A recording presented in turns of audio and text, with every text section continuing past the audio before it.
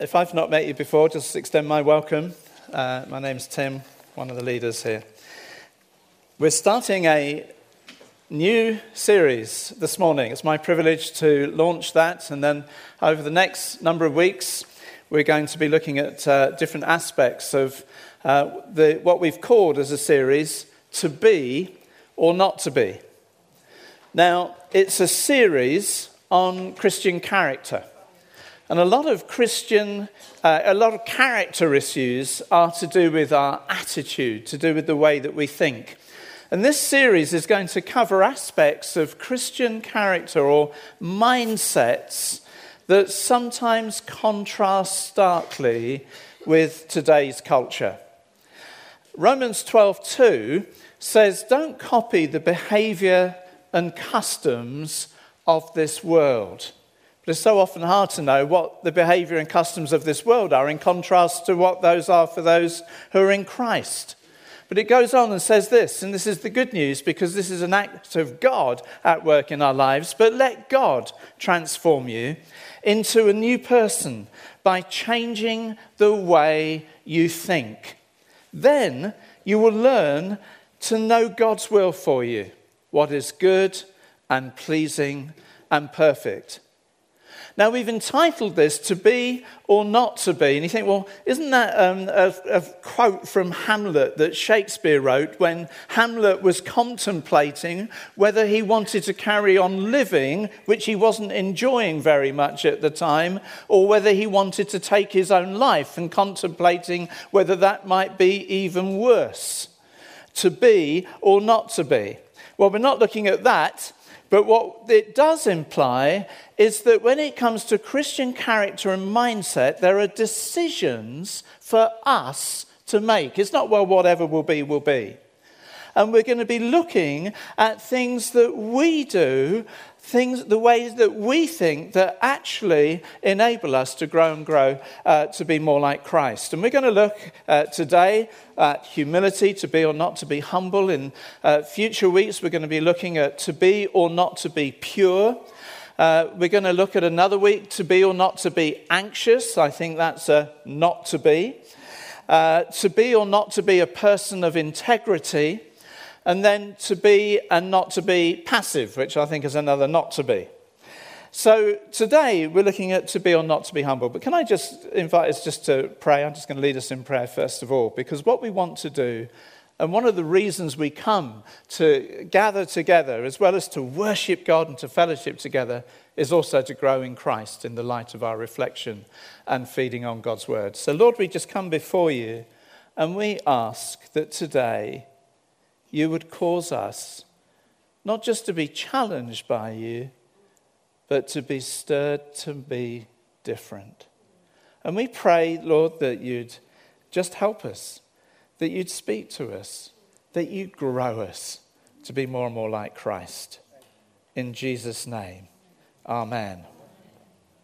So it's to be or not to be humble today. So when you think of humility, what comes to your mind? I mean, it might be Uriah Heep, the fictitious character in David Copperfield, written by Charles Dickens, who goes around all the time confessing his own humbleness. Or it could be Mother Teresa, who truly was a very humble woman, Mother Teresa of Calcutta. Or it could be, when you think of humility, you think of someone who's weak, insignificant, or ineffective. When you look at the Bible, the best examples of humility are in the Old Testament Moses, of whom it says, Numbers 12:3, now the man Moses was very meek, more than all the people who were on the face of the earth. And the other one, Jesus, who when we look at Philippians 2, we see as the most humble of all. But neither Moses nor Jesus would be considered to be called weak, ineffective, or insignificant. And so we need to understand what true biblical humility is, and then understand that that's a very Christ-like quality that all of Christ's followers are to grow in. Now, what I'm going to do is just share from my own experience and my own observation 6 things, and there are many others, but 6 things that make you humble. Or from my own personal journey and from my observations. And the first one is this. The first thing that makes you humble is becoming a Christian. Becoming a Christian is actually an act of humbling yourself before God. In Matthew 18, 2-4, Jesus called a little child to him and put the child among them. And then he said, I tell you the truth.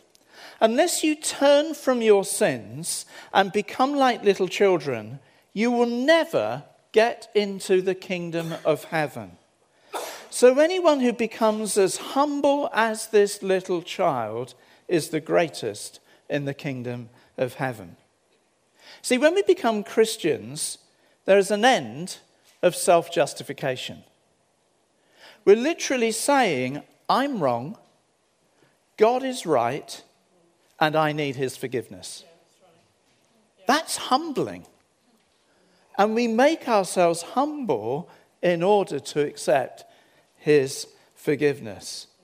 Then we live a life of gratitude as we've been worshipping him. We've been doing that greatly today. Gratitude to Jesus for taking the penalty of my sin and forgiving me when I didn't deserve it. It's a wonderful thing. Grace is a humbling thing, isn't it? In contrast, in our culture, it's all about reward because of performance. You did so well, and look at the reward you got. You deserve it. It's a real contrast when you become a Christian. We didn't deserve it. We come humbly because of his grace, just as we are. We come to him. Becoming a Christian is also an end of self-reliance. You see, when we become a Christian, we're saying this, I'm not the master of my own destiny. God is. We're putting our lives into his hands. Jesus is Lord.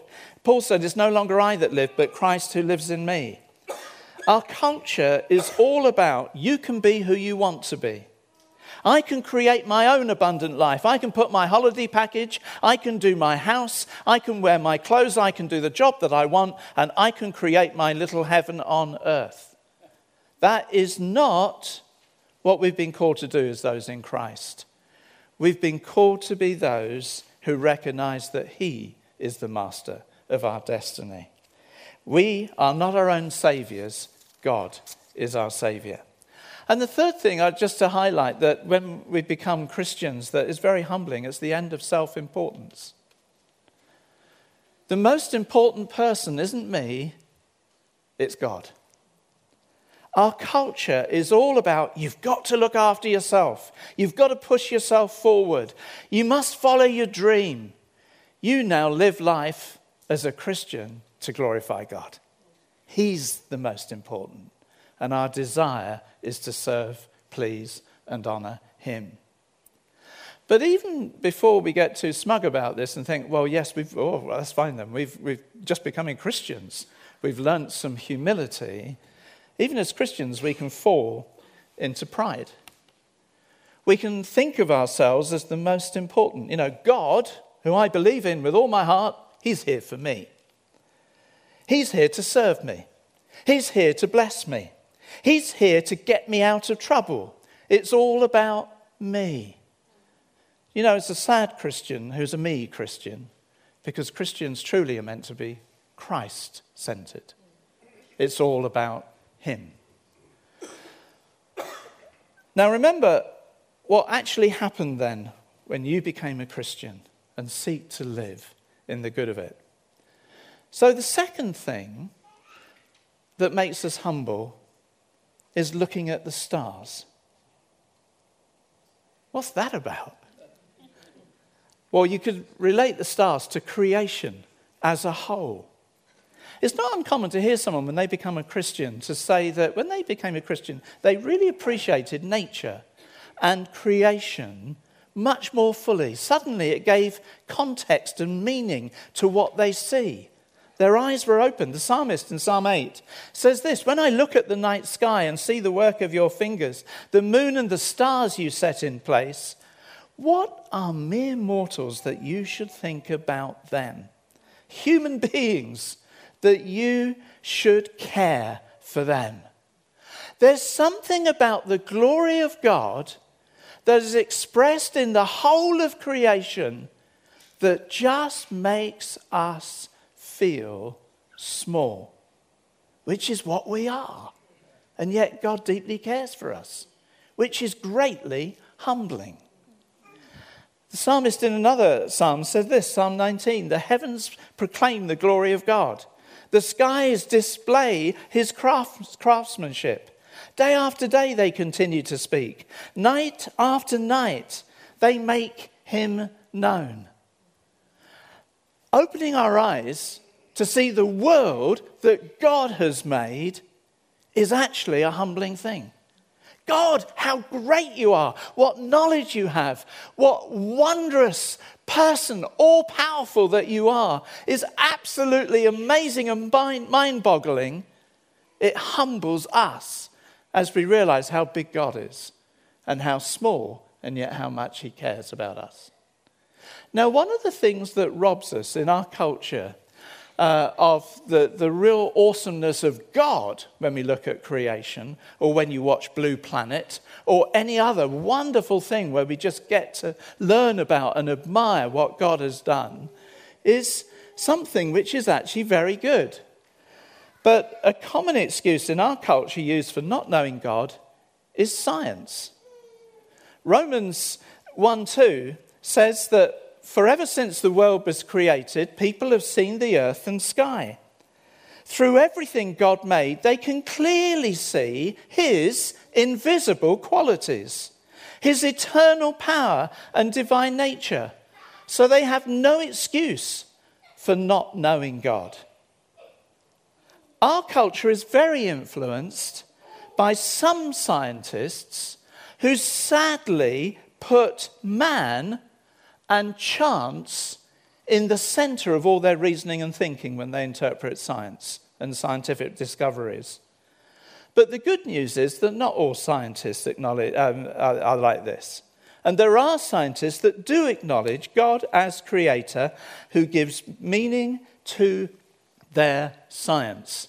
Some of them are in this very room.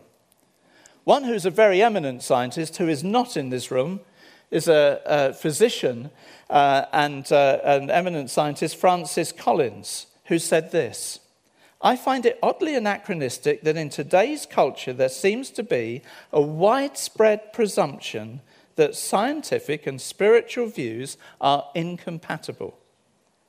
By investigating God's majestic and awesome creation, science can actually be a means of worship. Isn't that fantastic? Now there's a humble man who knows a lot but acknowledges Creator God in the midst of his research and his profession. Now, how do I recognize pride in my own heart in relation to this as a Christian? When I want the universe to revolve all around me, I want my way, I want my preferences, and I want my priorities over others, etc., rather than recognizing that the whole of the universe, the whole of creation, centers on Christ. In Colossians 1, we read that all things were made through him and for him, and that he is supreme in everything, and it's all made for his glory. And I have been made, and you have been made for his glory too. And it's a humbling thing, but a glorious thing, to acknowledge that and to say, you are the center, and my life revolves around you. The third thing that makes us humble, in my list, is remembering that all that you have and are able to do are gifts from God. 1 Corinthians 4:7 says this: what do you have that God hasn't given you? And if everything you have is from God, why boast as if it were not a gift? Now, if you think of everything you have from God, I mean, just make a list if you like. You know, things to do with your work or your employment or your skills as a mother or a father, a parent, an uncle, an aunt, or whatever. Your possessions, your relationships, your abilities, whatever you have the Scripture clearly teaches is a gift from God. And so therefore, there is no basis for boasting, which is an outworking of pride. Because now the essential me isn't wrapped up in what I have or what I can do. It's now wrapped up in who I am in Christ and who Christ is. And what I have and what gifts I have don't define me. They don't define my image or my identity. My essential identity is now that I'm in Christ, and that is enough. However, far from making little, therefore, of all the gifts of God, the Scripture teaches us to use them to the full. And so when we look at 1 Peter 4, 10 to 11, we read this: God has given each of you a gift from his great variety of spiritual gifts. Use them well to serve one another. Do you have the gift of speaking? Then speak as though God himself was speaking through you. Do you have the gift of helping others? Then do it all with the strength and energy that God supplies. Then everything you do will bring glory to God through Jesus Christ. And so we are to benefit from and appreciate with deep gratitude everything God has given us. Every good gift comes from God, and use them to the full. But we do it from a humble heart. And there's a big difference between that and just being proud and boastful. And the Scripture makes that clear. Because what we're doing is doing it out of thankfulness to God and to give glory to him. Now, a fine example of that was last century, famous athlete Eric Liddell, who was a tremendously fast runner. Chariots of Fire, remember the film from years ago, a few decades ago, was written all about his story, and one other athlete as well. And he became a missionary in China. He was a Christian. But he could run. And he said this: I believe God made me for a purpose, but he also made me fast. And when I run, I feel his pleasure. Now there's a man with huge gift and ability, in that case for athletics, who remained humble, using that gift for the glory of God, and knowing when he used it, he felt God's pleasure.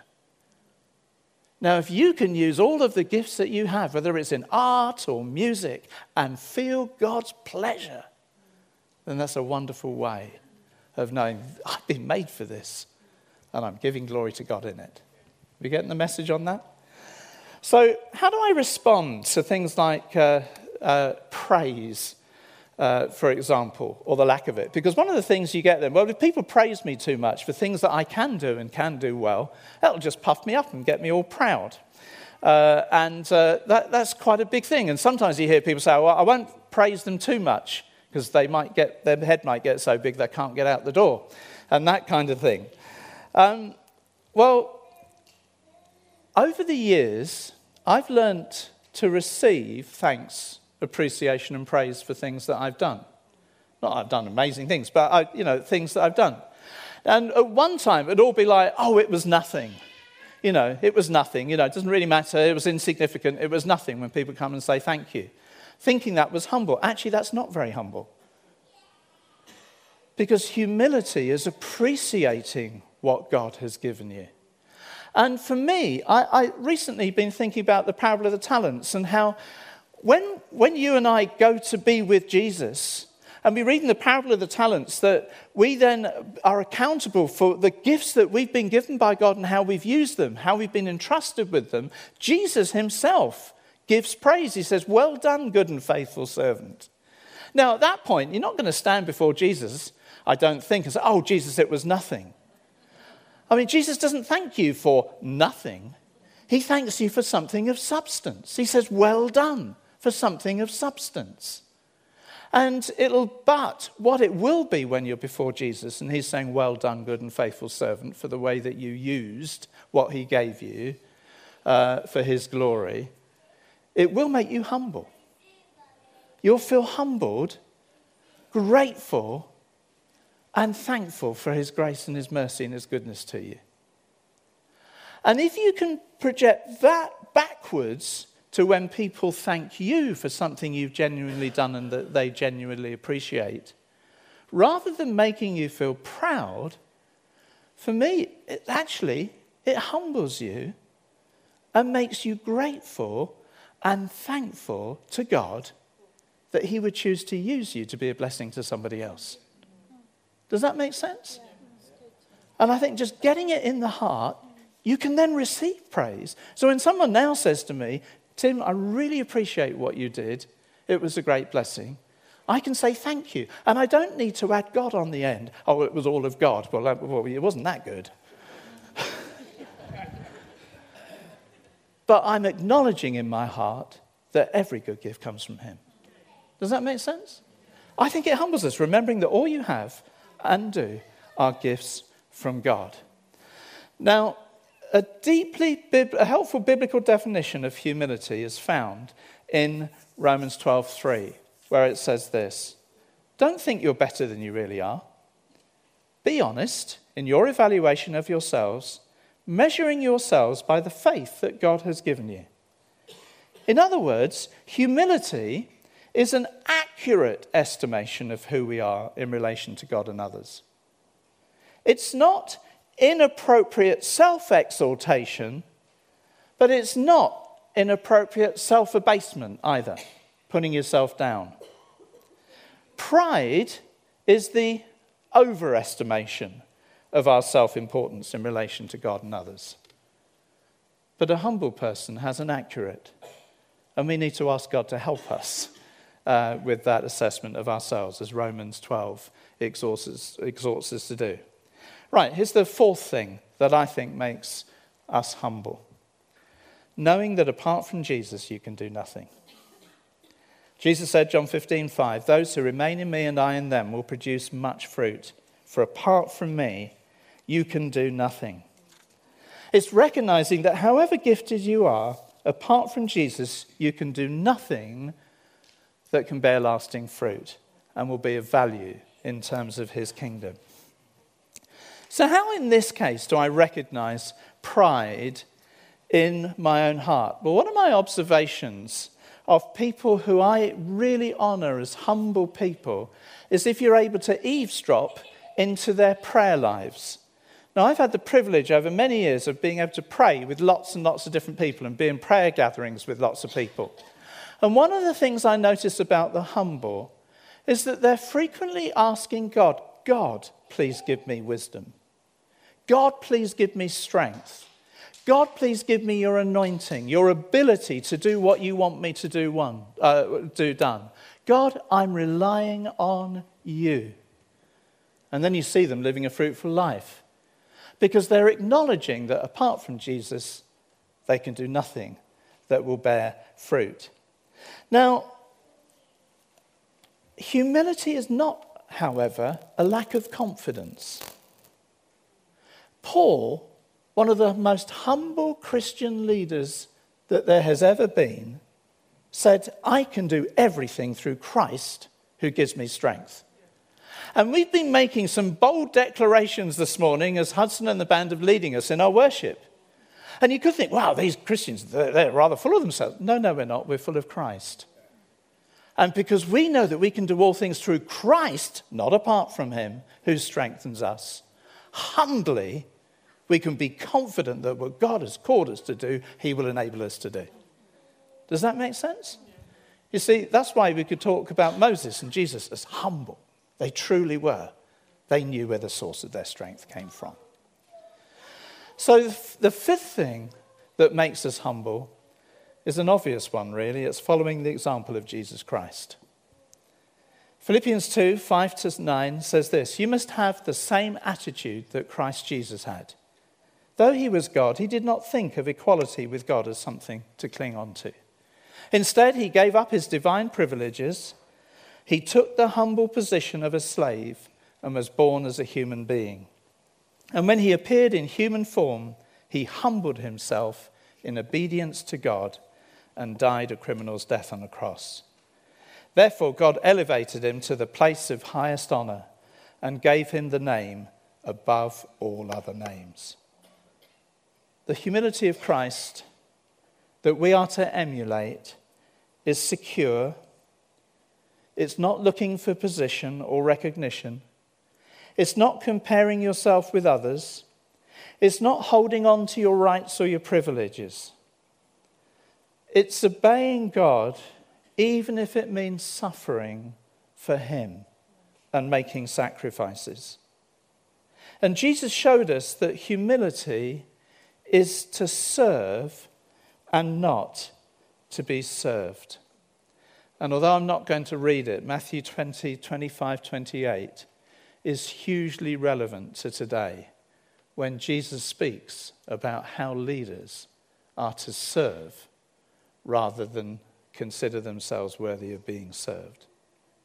Not just in church setting, but in business, in the arts, in the nations. Jesus calls to follow his example, which is servant leadership.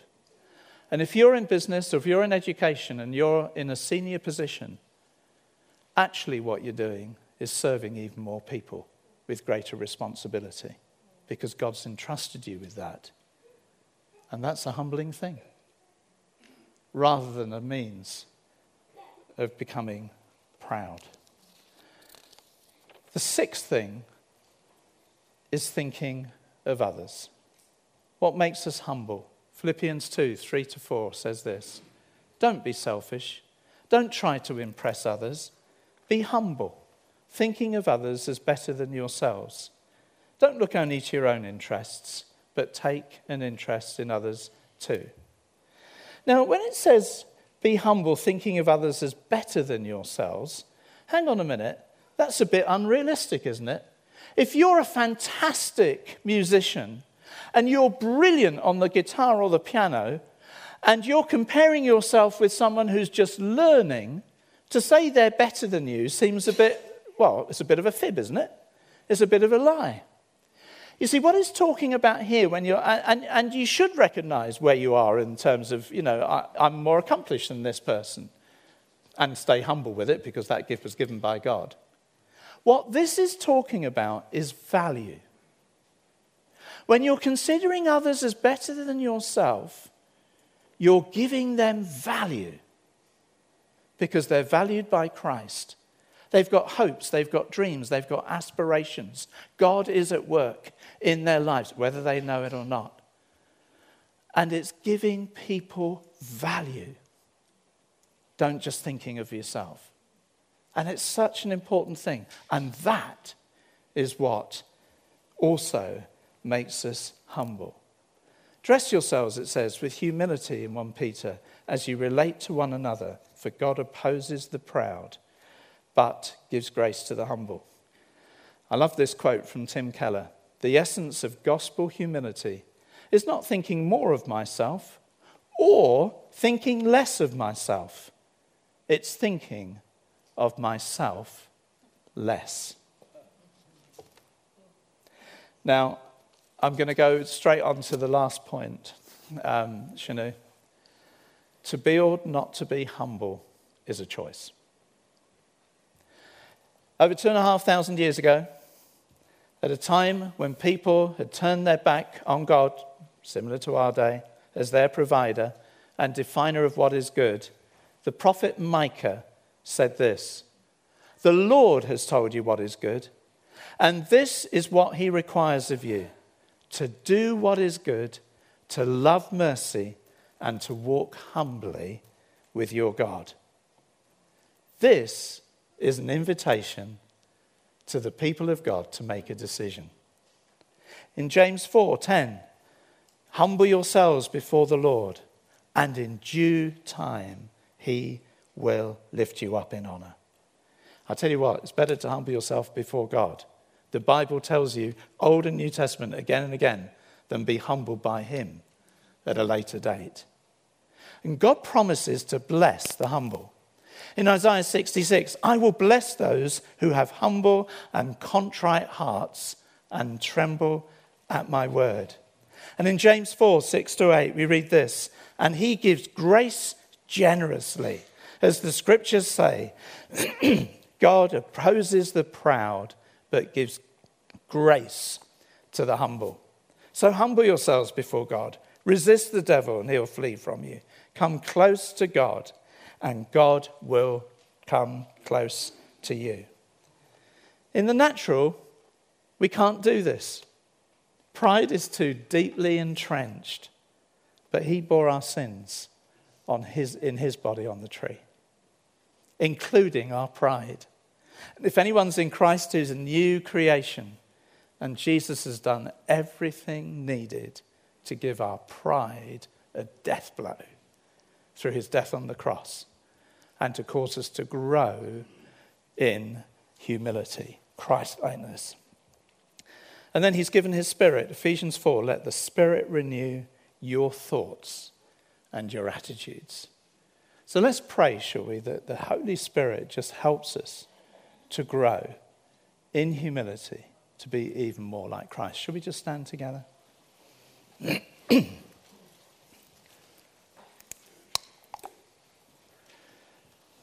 If you want the Spirit to keep renewing your thoughts and attitudes, if you want him to remind you how humbling even the act of becoming a Christian actually was, it's all about him, not about me. To remind you of all of creation made for Christ's glory.